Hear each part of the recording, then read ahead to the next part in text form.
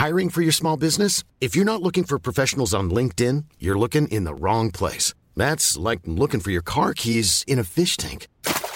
LinkedIn helps you hire professionals you can't find anywhere else, even those who aren't actively searching for a new job but might be open to the perfect role. In a given month, over 70% of LinkedIn users don't even visit other leading job sites. So start looking in the right place. With LinkedIn, you can hire professionals like a professional. Post your free job on linkedin.com/people today. In a sudden flash, it all comes clear. It's a eureka moment, an epiphany. Hi, I'm Marcus Smith, host of the Constant Wonder podcast. The world offers marvel, meaning, and mystery around every single corner. In nature, art, science, culture, history, we talk everything from bees and beetles to obelisks and asteroids. Experience the thrill of transformative encounter. We'll bring more wonder to your day. Listen to Constant Wonder wherever you get your podcasts. Welcome to History Hack. If you didn't know by now, we are the revolution. That means we're sharp, witty, lots of fun, but it also means that we're essentially the peasants in Les Mis huddled round a table in the corner of the bar with no money. If you enjoy the show, please do support us. We have a Patreon account by which you can donate a small monthly sum in appreciation of what you're hearing. Alternatively, we have Ko-fi, in which you can just do a one-off donation as a thank you if you particularly enjoy a certain episode. Either way, we massively appreciate all of your support. Hope you enjoy the show. Hello and welcome to today's History Hack. We are very excited today. We're doing something 20th century and something we've not gone anywhere near this on any one of about 800 episodes yet, have we, Chris? No, it's a name that I'm familiar with, but it's not something that I don't think we've covered before, and it's not something that I don't think I even did it in school. It probably wasn't classed as history when you were at school, to be fair. I'm not that old. Okay, well, maybe it would have been about 10, 15 years after when you started baby school. So, I mean, who's with us? Today we've got Nick Thomas Symonds, MP, who is the Shadow Secretary of State for International Trade. He is also an acclaimed author of political biographies and has previously released books on both Clement Attlee and Anura Bevin. He's here to talk to us about his latest, which is based on unprecedented access to cabinet papers. So, Nick, welcome. Your new book is entitled Harold Wilson, The Winner. It doesn't feel like a straight update on a biography. It's reshaping a narrative, isn't it? Why did this need doing, and what perception do people have of this man that needs challenging? Well, it's great to join you on the podcast, and I'm very grateful for your interest in Harold. There was, in my view, a narrative in need of reshaping. There were two principal previous biographies of Harold, written in the early 1990s by Ben Pimlott and by Philip Ziegler.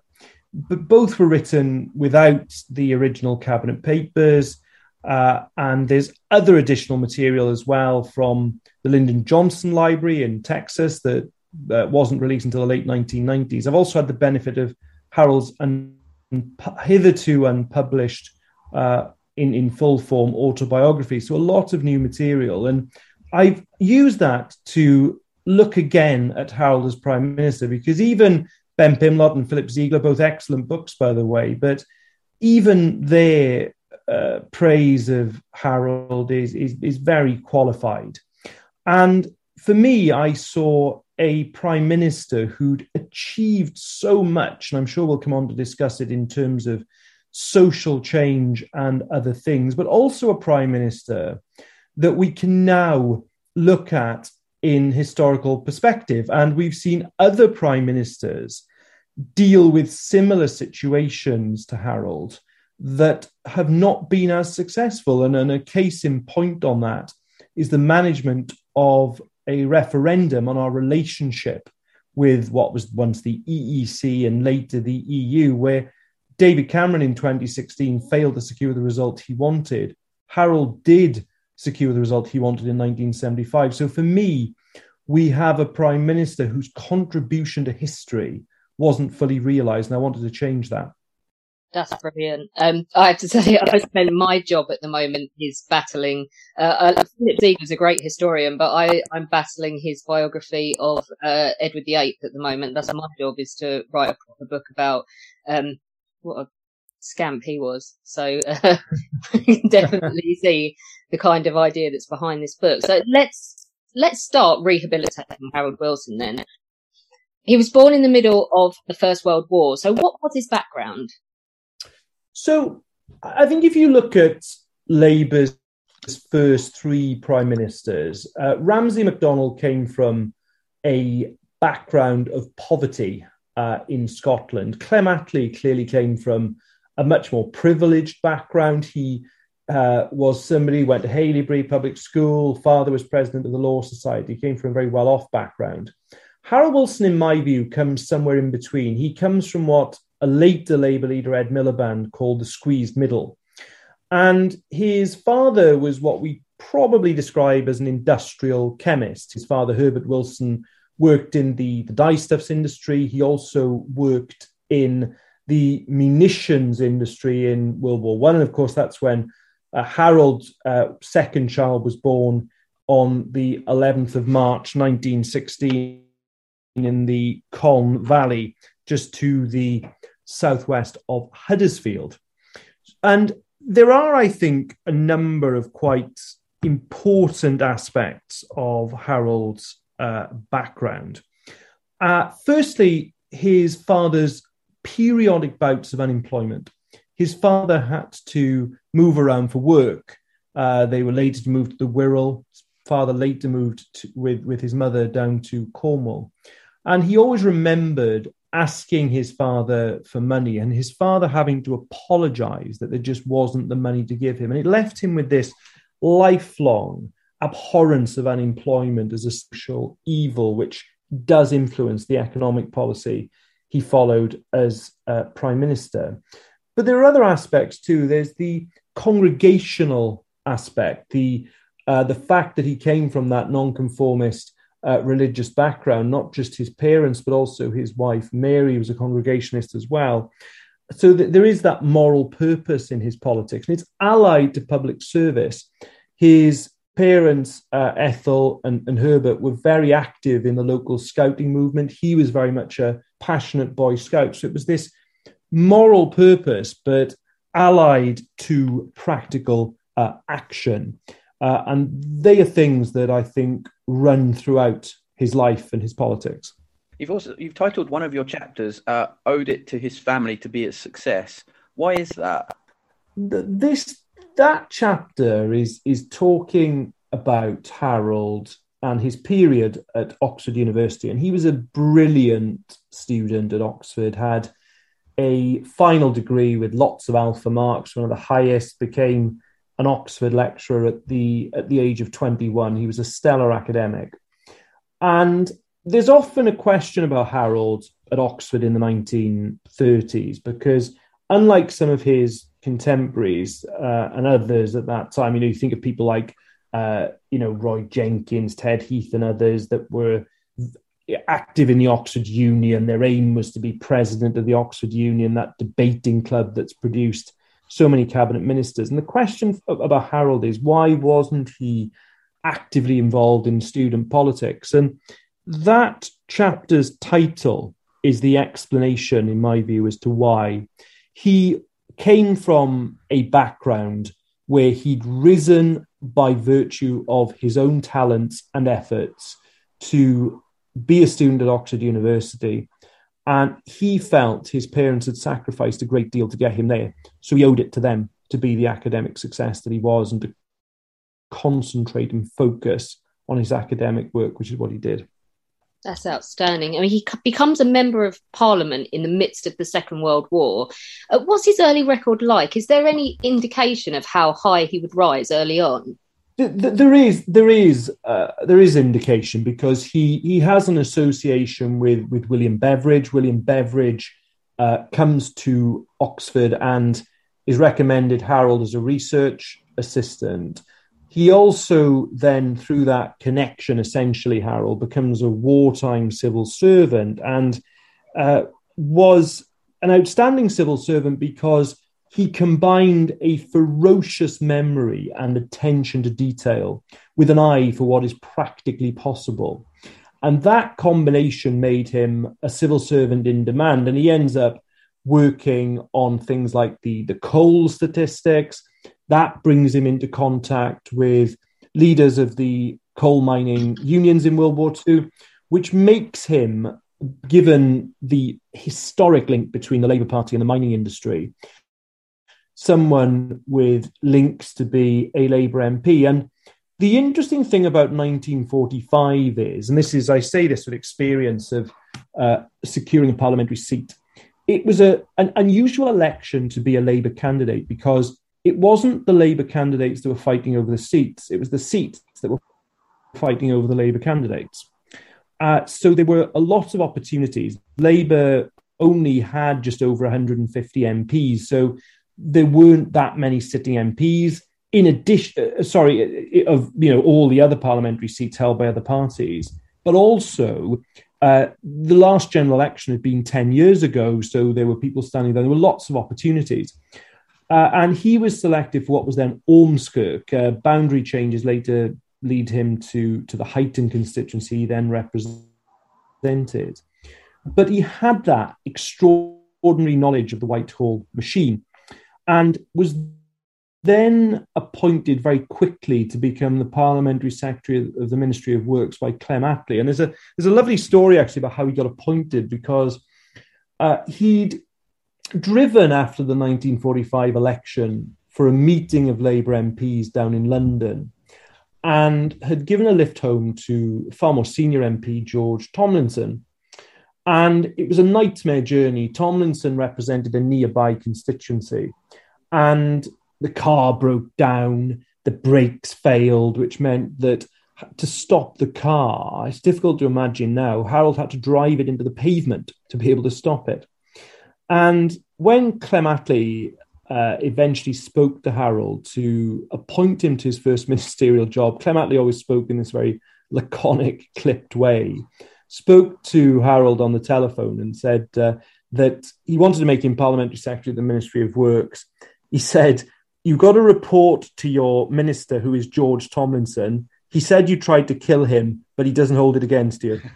So he then becomes junior minister to George Tomlinson before moving on to be Secretary of Overseas Trade, and then becomes remarkably President of the Board of Trade, which is a remarkable achievement that I know we'll come on to discuss in a moment. But he was certainly somebody who was a high flyer.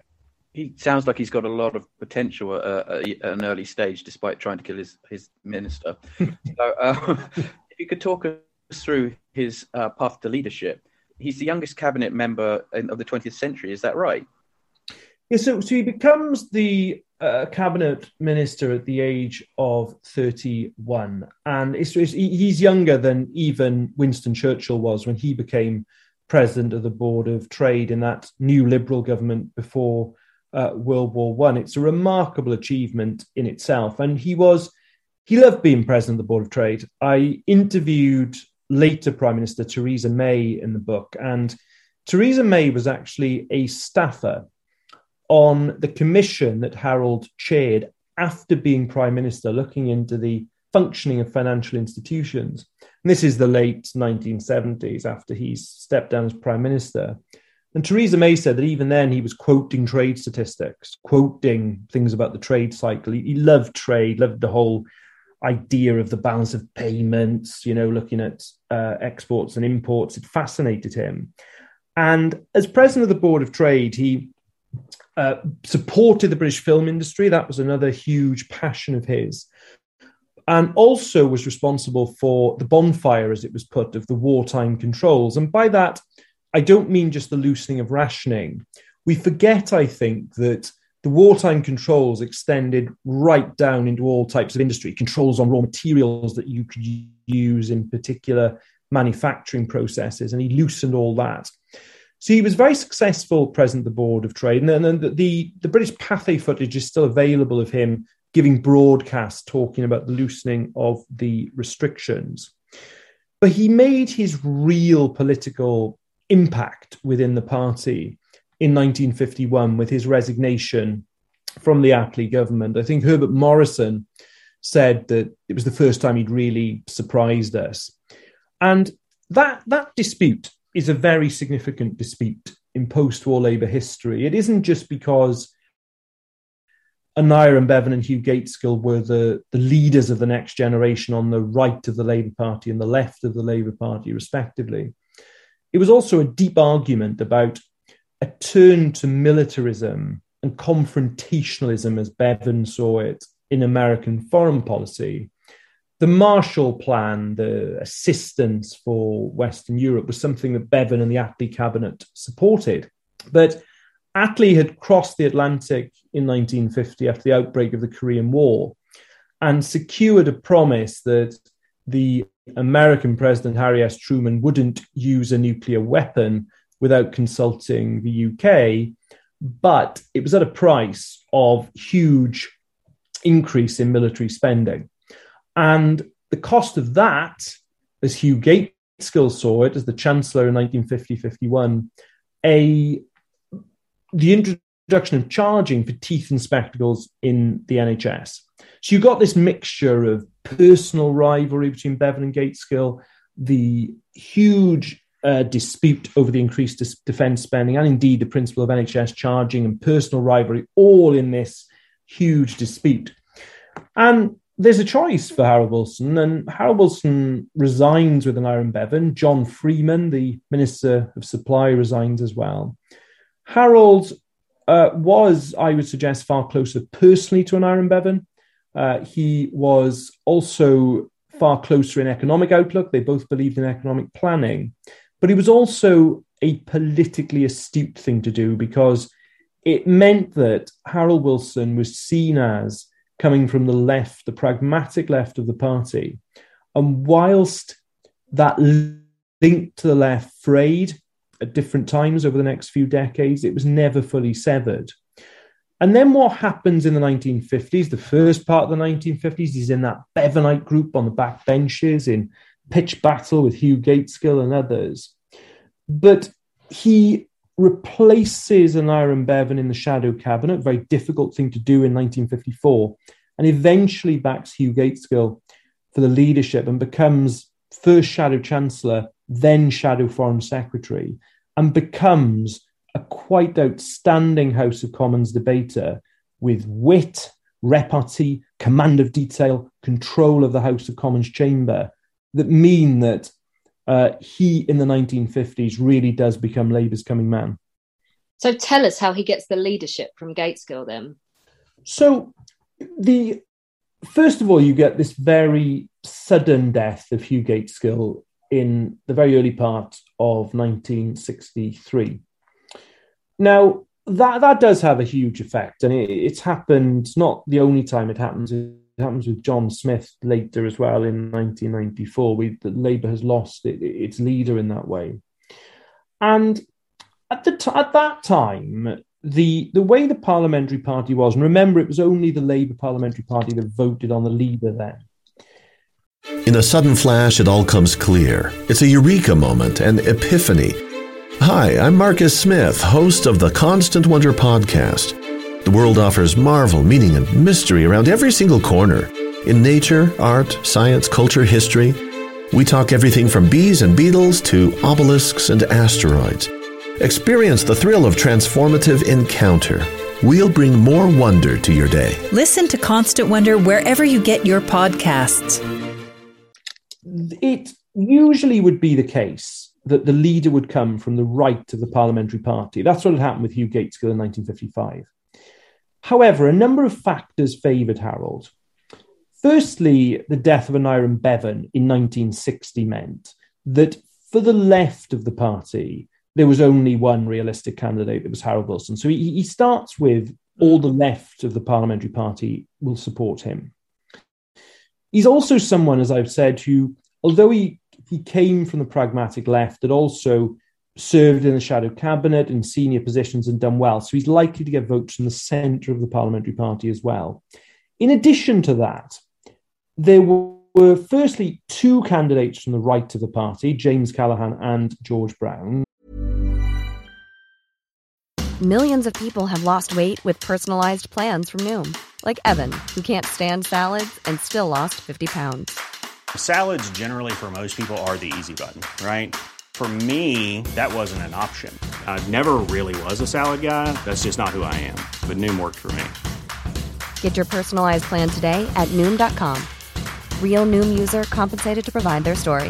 In 4 weeks, the typical Noom user can expect to lose 1 to 2 pounds per week. Individual results may vary. Hiring for your small business? If you're not looking for professionals on LinkedIn, you're looking in the wrong place. That's like looking for your car keys in a fish tank. LinkedIn helps you hire professionals you can't find anywhere else, even those who aren't actively searching for a new job but might be open to the perfect role. In a given month, over 70% of LinkedIn users don't even visit other leading job sites. So start looking in the right place. With LinkedIn, you can hire professionals like a professional. Post your free job on linkedin.com/people today. Which means that on the first round, having two opponents from that part of the party is helpful because you can build a substantial lead. But secondly, George Brown, who was the deputy leader, although George Brown is quite underrated, I think, very good orator and had real good command of government departments, but also was a bit too fond of alcohol and was seen as something of a really unstable presence. So it was always going to be the case that, unlike Hugh Gateskill in 1955, who could mop up all the votes on the right of the party, the right of the party in 1963 didn't quite trust George Brown with the leadership. And all that combines to mean that Harold Wilson is the winner of that leadership contest and becomes leader at a point at which a substantial amount of the 1959 Parliament has already gone. So he's into immediately the home straight for the general election. Every politician has got the speech that they're remembered for. The one that sort of really defines them. And in your book, you mentioned one in 1963 that defines the political era. Can you tell us about it? Yes, and this speech, in my view, really does capture the zeitgeist. This is a speech that defines the political times. And Harold Wilson symbolized modernity, and he symbolized it partly because of the Conservatives. The Conservatives had switched leader in late 1963 from Harold Macmillan to Alec Douglas Hume, and it was done on the basis of Macmillan in a hospital bed, essentially advising Her late Majesty the Queen. Hume is selected as the successor, but was a hereditary peer, so he has a period where he has to disclaim the peerage and find a parliamentary seat, which he does at Perth and Kinross, and wins a by-election in November 1963. But there was a short period where the Prime Minister, not elected by MPs, just on soundings, was not a member of either the House of Commons or the House of Lords. And Harold Wilson said with some justification, an aristocratic cabal has chosen our Prime Minister. So you have this very formal, hidebound society of the 1950s that's, in a sense, exemplified by the way the Conservatives have chosen their leader. Then you have Harold Wilson, grammar school boy, who's got to where he's got on his own efforts. Very informal, very modern, young, dynamic. And that then is the backdrop to the speech that he makes in Scarborough, where he talks about the white heat of the technological revolution, he symbolized that modernity. And what he also did in that speech, where he talks about restrictive practices on either side of industry, not holding Britain back, capturing the centre ground of politics, if you like, but also setting out that there will need to be that modernisation around technology. The speech talks about how car manufacturing processes are going to change, how technology is going to be a factor in all the different factories and workplaces in the UK. And it really did come to symbolise what he wanted to do in terms of modernisation in the 1960s. I think we really need to talk about, we will now talk about his periods as Prime Minister, but before we do, this this timescale, sort of mid-60s to mid-70s, is a really crucial period in Britain's history in terms of governance and lawmaking. Like, off the top of my head, decriminalising homosexuality is in this era, isn't it? As is, I think it's when we finally do away with the death penalty. Can you explain just what this period means in terms of Britain's development? This is such a significant period in terms of the society that we have today and things that we've come to take for granted that actually were very difficult at the time. And it's a quite remarkable list of achievements. You get the first two Race Relations Acts, the first time that on our statute book we outlawed discrimination. And that comes from Harold's period. 2 acts in that first government. There's another one in a later government as well. But the huge social changes, so the abolition of capital punishment in 1965, abolition of corporal punishment, by the way, a couple of years later, because there was still birching in British prisons that was happening at that time, that was abolished.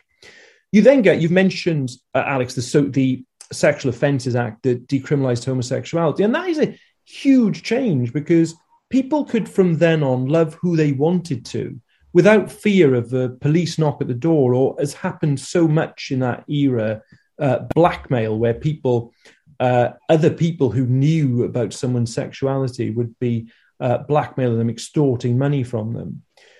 The Abortion Act, which took away the spectre of backstreet abortions that were happening prior to then. And that's before we get to things like the abolition of theatre censorship, the divorce law reform of 1969, which meant people were no longer stuck in loveless marriages, the 1970 Equal Pay Act, which is a groundbreaking act from Barbara Castle, which really did produce equality between men and women in the workplace. And in education, the Open University, the idea of second chances in life, the idea of lifelong learning, also is something that has stayed with us since. So it astonished me that you had this period of rapid social change, and yet the government at the time seems to get little credit for it.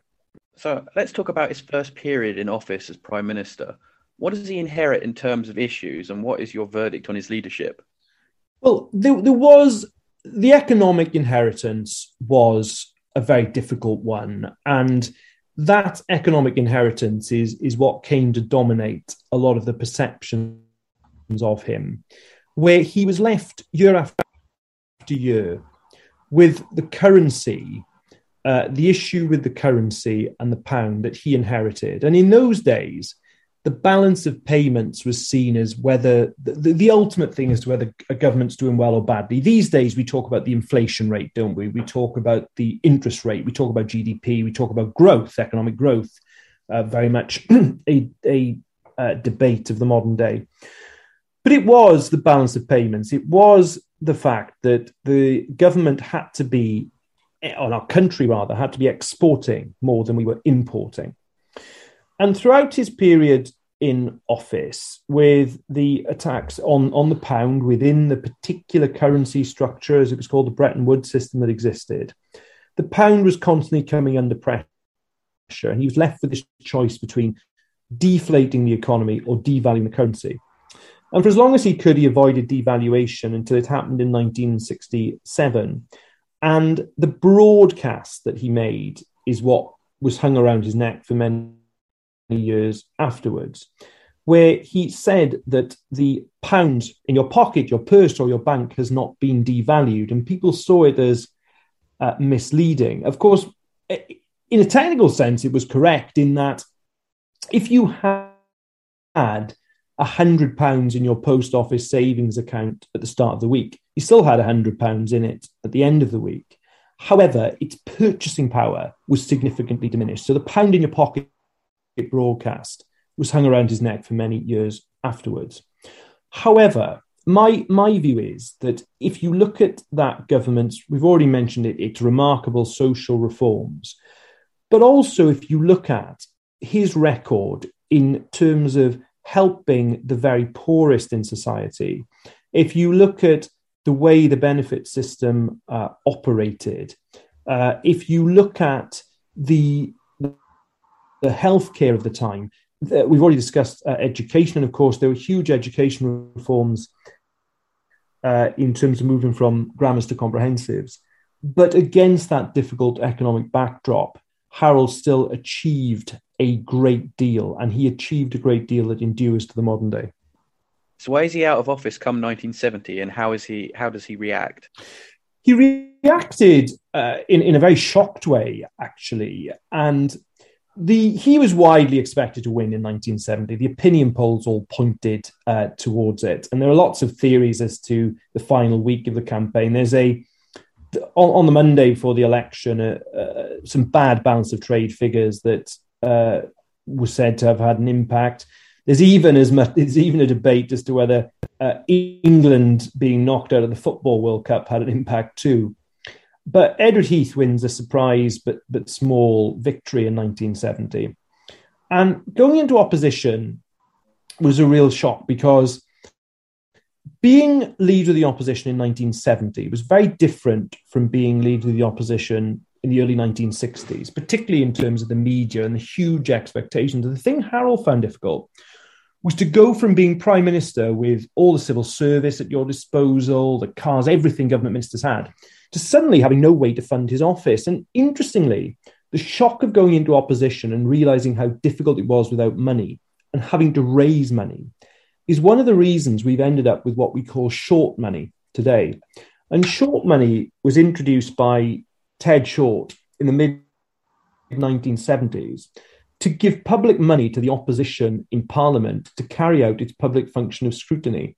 And the reason we have that is the shock that Harold felt in the early 1970s of how to be in opposition without any access to public money. Premiership of Ted Heath and the Conservatives is pretty short. He's back in 1974. How does this come about? So Harold is the only party leader who's done this in the post-war era, who's gone out of office, then won again within one term and come back. And it's a remarkable political achievement. Clearly, the Heath government runs into heavy economic weather, particularly after OPEC quadrupled the price of a barrel of oil overnight. In 1973, you had the raging inflation, industrial strife. But also, it's Harold's handling of the issue of our membership of the then EEC. And I think this is actually a triumph of strategy, because in the first EEC application in the early 1960s under Macmillan, Harold gives a skeptical speech in the Commons, but he does recognise in that speech that there could be a practical case for joining. He tried to join himself in the late 1960s, but on both occasions, Britain's membership is vetoed by the French president, Charles de Gaulle. By the early 70s, de Gaulle has gone, and Heath manages to successfully apply and join. Harold's problem by 1970, though, was that there was a substantial part of the Parliamentary Labour Party, 69 Labour MPs broke the whip to vote in favour of joining, led principally by Roy Jenkins. On the left, principally led by Michael Foot, were those who didn't want to join as a matter of principle. And the very messy compromise he comes to is that Labour will oppose Heath's joining, but on the terms Heath has negotiated, not on principle. And he does so much work behind the scenes to make sure that Labour doesn't become opposed in principle. His press secretary, Joe Haynes, tells great stories of being sent off to Labour's National Executive Committee to, twist arms, persuade people not to vote for that to be the party policy. And then he adopts the position of a referendum, which not only gets him through the two 1974 elections, he then successfully secures the UK's place in the EEC in that referendum in 1975. I think we've reached the crux of the book, haven't we? Which is, first and foremost, I think it's fair to say that Wilson is remembered for political chicanery, how he played the game, as opposed to what he did while he was playing it. Is this fair?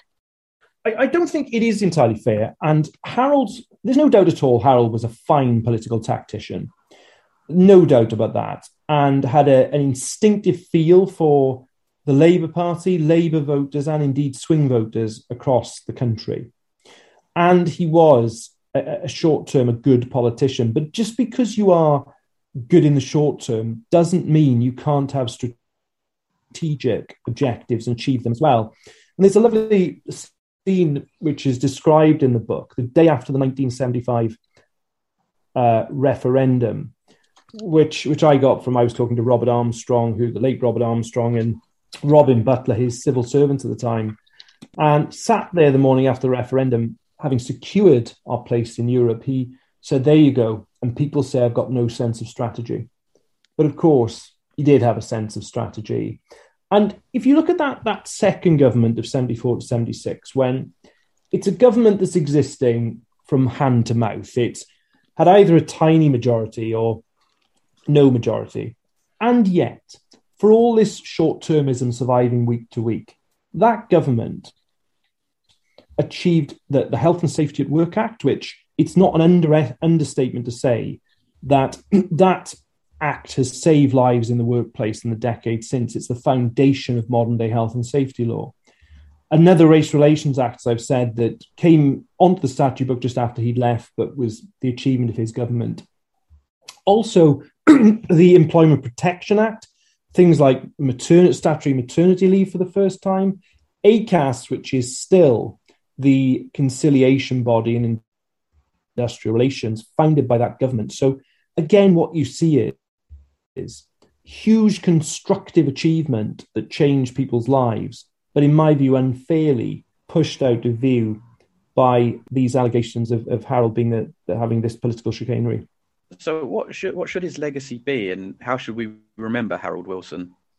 I think he has a legacy to the Labour Party and a legacy to the country. And his legacy to the Labour Party is about winning. That's why the book is subtitled The Winner, because he won 4 times.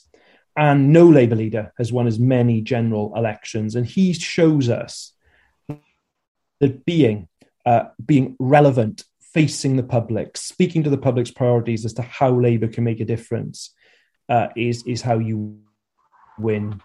And his legacy to the country is a remarkable one, in my view, of constructive achievement. The social changes, the changes in education, the changes in workplaces in the mid-1970s that really have made the workplace a safer place. Harold Wilson's Britain was a Britain of tolerance, a Britain of respect, and a Britain of second chances. His is a legacy that we really have now, in my view, got to acknowledge and recognise is shaping still our society today. Wow. Well, thank you very much, Nick. That was great. Could you remind everyone, our listeners, what the title of your book is and where they can get it from? It is available, as they say, from all good bookshops and online. It was published on the 1st of September by Weidenfeld and Nicholson, and it's called Harold Wilson, The Winner. Again, thank you very much for coming on and speaking to us today. It's been an absolute pleasure. Thank you very much. Our incredible guests give us 45 minutes of their time to join us and talk about their work or their new book. This is just a small taster. As a result, we have launched our very own bookshop on bookshop.org, where you can find our guests' latest books, you can support them, and you can support us on History Hack. 10% of every sale via our bookshop supports the podcast and allows us to keep going and bring you more top-of-the-line guests. You can find our bookshop at bookshop.org/shop/History Hack, or search for us in the shop section. Thank you so much for your continued support. We really appreciate our listeners and supporters. So make sure you get down to the bookshop and grab yourselves a new book. Normally, being a little extra might be a bit much, but not when it comes to healthcare. That's why United Healthcare's Health Protector Guard fixed indemnity insurance plans, underwritten by Golden Rule Insurance Company, supplement your primary plan so you manage out-of-pocket costs. Learn more at uh1.com.